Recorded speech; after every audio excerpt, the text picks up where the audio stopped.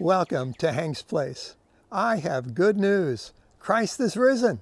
Christ has risen indeed.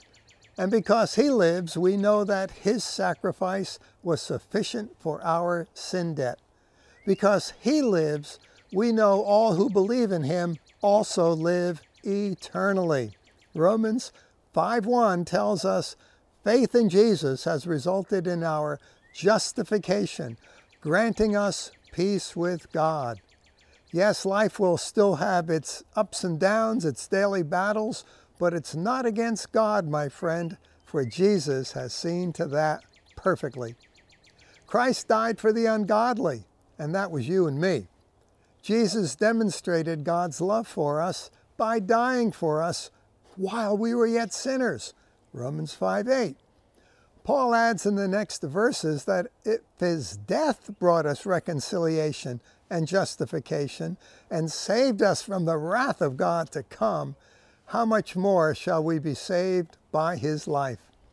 Yes, there are good things in store for you and I from the hand of God. It's time we believe it. While we were enemies of God, and that's, when we were reconciled to him.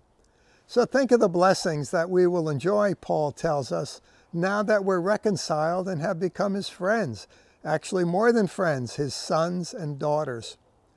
Sure, we were guilty, we were condemned, but God, because of his great love and being rich in mercy, forgave us at great personal cost.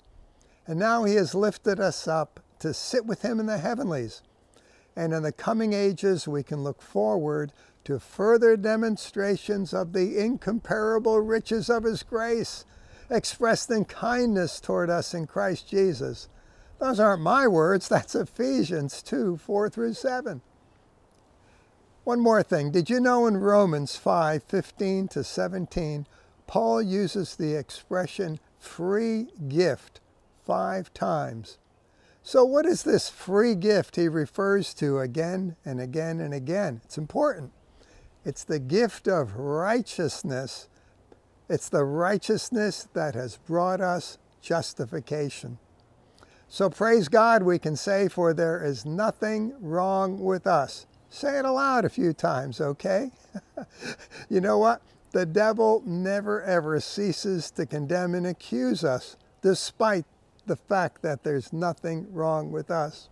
He points his finger at every slip up, every mess up, real or imagined, that we do. Well, they do happen, for outwardly we're still being transformed. We're growing into that image of Christ Jesus that is within us.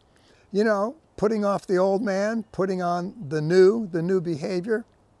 But by this free gift of righteousness, we're enabled to reign in this life now. We don't have to wait. Romans 5:21. It also says grace reigns through righteousness. What's that mean? It means that grace teaches us righteousness, right behavior, right living. It teaches us to live lives that are all about Jesus and others and not about ourselves. That's your takeaway.